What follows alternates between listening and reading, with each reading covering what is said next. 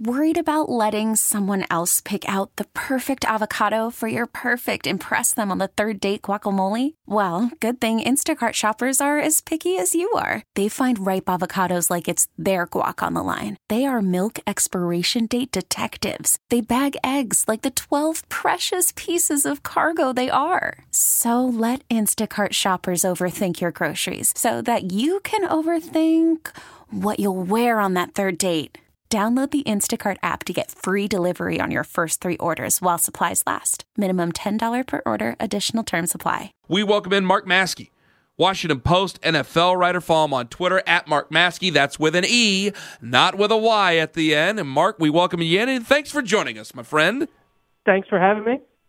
Well, let me start off first in Washington. What'd you think of the Ron Rivera hiring? I thought it was a surprisingly adult move for Dan Snyder.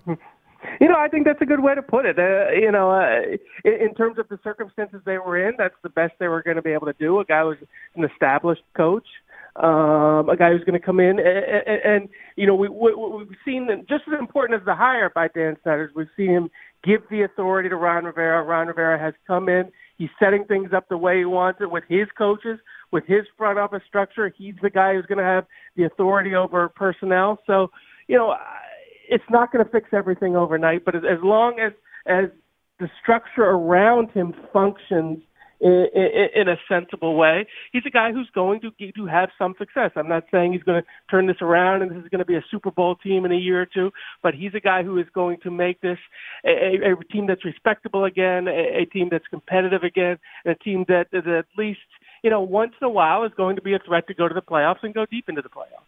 I came away surprised. I like it. I like Ron Rivera. I think he's done some great things. I think that he'll be able to work well with what he does, and it's just an adult in the room. I like it. It's just a good thing.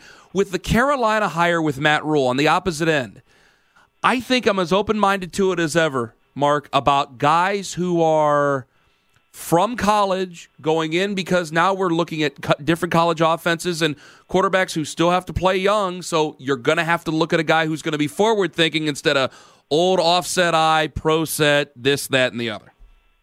That's true. I mean, when you look at the way the NFL game is played, people are going to watch Lamar Jackson play tonight.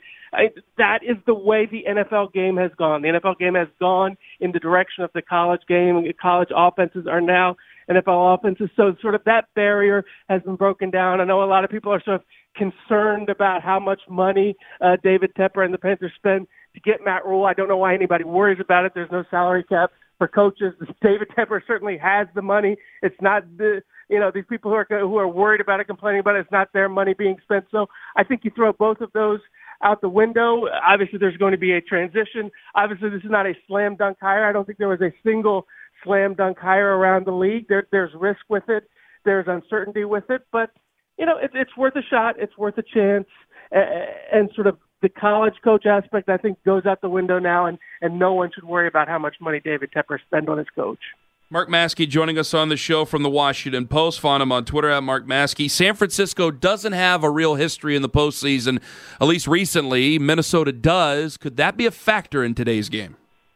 I don't know. I mean, I like the 49ers when they play at anything resembling their best. I mean, that's a very balanced team. It's a team that can run the ball. It's a team that has the ability to make some big plays in the passing game with Garoppolo. It's a team that can play very well on defense. We saw that especially in the first part of the season, that we saw some vulnerabilities on defense in the second half of the season. So I feel about that game. I think I feel about just about every game this weekend. I think the visiting team has a chance. Minnesota has a chance. But if the home team, and in this case San Francisco, plays anywhere close to its capability, it's certainly a better team. I would not be the least bit surprised to see a 49ers-Ravens Super Bowl. Those are the two best teams if they play to their capabilities. But that doesn't mean that they will. And as with every game this weekend, I think there's a chance for the Vikings. I think there's a chance for the road team if the home team doesn't come out sharp and ready to play. Don't you give away what I can sell later on, Mark. My goodness. Has Kirk Cousins got the monkey off his back? No, absolutely not. I mean, there will always be a segment of the fan base, and a lot of that segment exists here in Washington. That the second his team loses, the second he makes a mistake in a crucial situation, we'll say same old Kirk Cousins, $84 million contract, not silly money. But he's always going to be that guy who puts up decent numbers overall. But when crunch times comes, he's going to make that mistake. So I don't think you will ever see him sort of escape that reputation with some segments of the fan base. But if you pull back, he's had a very good season. Year 2 in Minnesota has gone a lot better for him than year 1. He has them in the playoffs. I think he's moving closer to having sort of the respect of a wider segment of the fan base. But there will always be those who go back and say the second he makes the big mistake, same old Kirk Cousins. How dangerous is Tennessee really? I know that was a big win last week, but it's a different animal with Baltimore. Yeah, very different animal. And in terms of the Tennessee defense is going to have a much more high-powered offense to deal with this time. We saw that the Patriots not really able to do much on offense. So that part of the game becomes very different. But when Tennessee has the ball and you have the ability to hand the ball to Derrick Henry, you can control the clock, you can control the game. I think you'll see the Ravens absolutely sell out to do everything they can to stop him. And then it becomes much more of a Ryan Tannehill game than we saw in New England. We saw him do next to nothing against the Patriots, throw for less than 100 yards. I think this game ends up becoming more about Tannehill and less about Henry, just because the Ravens defense will do everything in its power to dictate that it becomes more about Tannehill. What narrative about Lamar Jackson have you hated the most? Well, obviously the narrative that, the pre-draft narrative that he wasn't capable of being an NFL passer, wasn't capable of being an NFL quarterback. Anyone who plays the way he did in college, and anyone who's sort of watching the evolution that we talked about before of where NFL offenses are going, knew that he had a chance to succeed. That wasn't a certainty that he'd succeed to this level and this quickly. No, it certainly wasn't a certainty that any of these things would happen, but I think you had to know that eventually there was a chance he would reach a level of NFL success. The surprising thing is how dramatic that level of success has been to be the MVP in year 2, the presumptive MVP of the league, and how quickly it's come. Those parts have been amazing and are a great credit not only to him, but to the Ravens and the way they've sort of structured things around him and allowed him to be the player that he is and accentuate his strengths. And I would say hide his weaknesses, but there almost are no weaknesses anymore because of the development he has made as a pocket passer and the polish he has added to that part of his game. Mark Maske joining us on the show from the Washington Post. One of the things that I've had to come to terms with is he's done a remarkable job, and a lot of people say, well, he's only one hit away. Well, so was Alex Smith, so I don't want to hear that. And the other thing is that, okay, he may honestly not, Mark, have a career as long as Brady or Rodgers or anything, but, I mean, seriously, if they win one Super Bowl out of this thing, and it looks like they could, doesn't that mean that the investment pays off no matter what, if he plays for 8 years or 5 years or 15 years? No, it's true, and it's the funny thing. I was one of the person who early in the year, even in training camp, watching the way the Ravens were going to run this offense, sort of had that same question in my mind because having seen the early years of Robert Griffin in Washington, and what a mega star he was in his rookie year in Washington, playing in that sort of offense, and obviously he was one hit away. He got that hit, and then his career sort of disappeared after that. But now, when you watch Lamar Jackson this year, number one, he almost never seems to take a hit.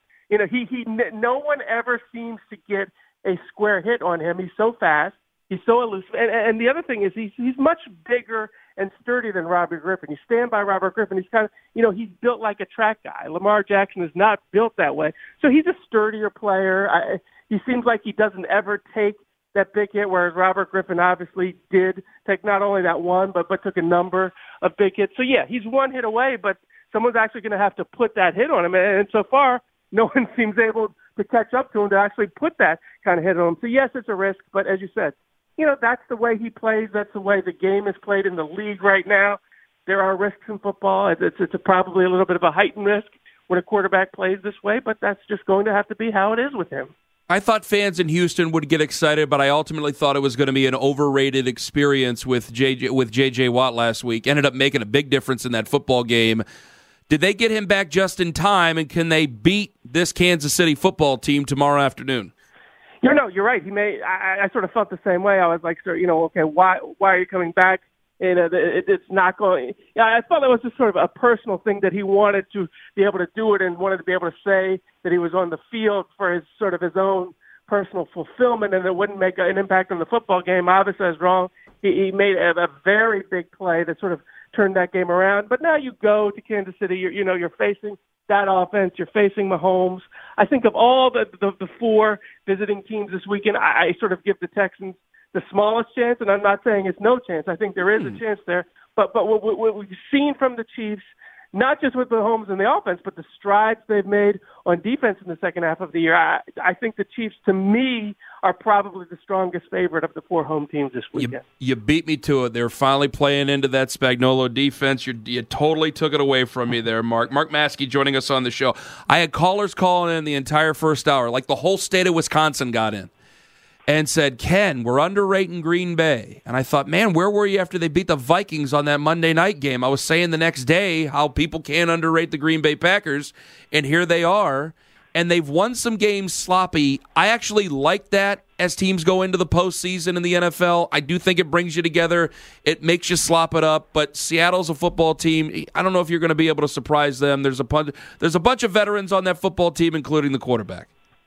No, that's true. And I feel like with both of these, we're looking at two teams there where maybe we haven't seen their best yet. I mean, you sort of alluded to it with Green Bay that they, when we've talked about the best teams in the NFC this year, we talked about the 49ers, we talked about the Seahawks, and for a long time we talked about the Saints. And it always felt like the Packers were, kind of part of that group, but maybe really not part of that group because of just what you said. They kind of muddled their way through some games.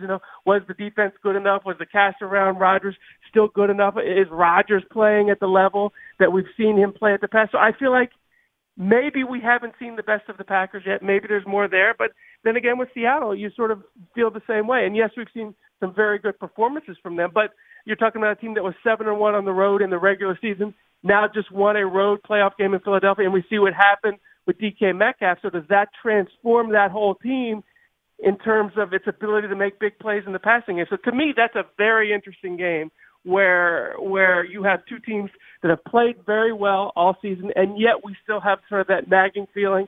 Maybe we haven't seen their best. Maybe the best is yet to come. It will be interesting to see if either of those teams sort of elevates it to that level that we think that they can get to. Did you think the Clowney hit was dirty last week? I don't know about dirty, clean. To me, that's a sort of a hard determination to make when you don't know what's in the players' minds. With the NFL's decision not to fine him, I think what people have to look at is, there are a very particular set of rules that govern these things in terms of legal hit, illegal hit. What was Carson Wentz? What under the rules is called a defenseless player. It was you cannot hit a defenseless player helmet to helmet. Obviously, this was a helmet to helmet hit.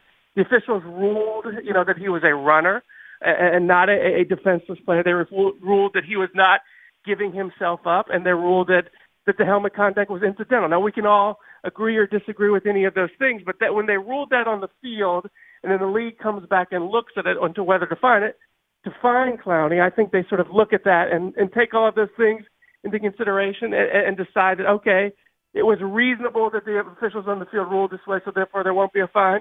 And then the other thing the league looked at was the rule that came into effect before last season where you can't lower your head and use your helmet to initiate a forcible contact. But, again, the officials had ruled that this was incidental contact. So I think all of that played in. I always have a hard time with saying dirty or clean. I think in terms of whether it was legal or illegal, it was borderline, and the officials and the league sort of went one way, and I sort of had a hard time arguing too vehemently on the other side either way that they had gone. I thought it was very borderline. Final one. Tom Brady cannot play for the Patriots next year. Where would he play? Cannot play for the Patriots next year. That's a great question. I mean, I think, sort of the Chargers come into play. Something like that, something with the Chargers. I still believe he'll be in New England. But if you rule me out and make me pick one other place, I'll say Chargers. What about the Colts? Actually, obviously a possibility with their quarterback situation, assuming that Andrew Luck is not interested in coming back to the NFL. Yeah, that becomes a possibility. But again, to me, I'm only saying this because you're saying I can't say New England. I still think it's New England where they keep the band together and try it one more time. Honestly, though, they need each other. You know that, Mark. I know that. The Absolutely. American people know that. Mark, yeah, but it's fun. It's fun to play the guessing game of if not New England, where. But I think it's New England for one more year. I really do. Can't thank you enough for the time, Mark. All the best. Enjoy the games today. Thanks for having me.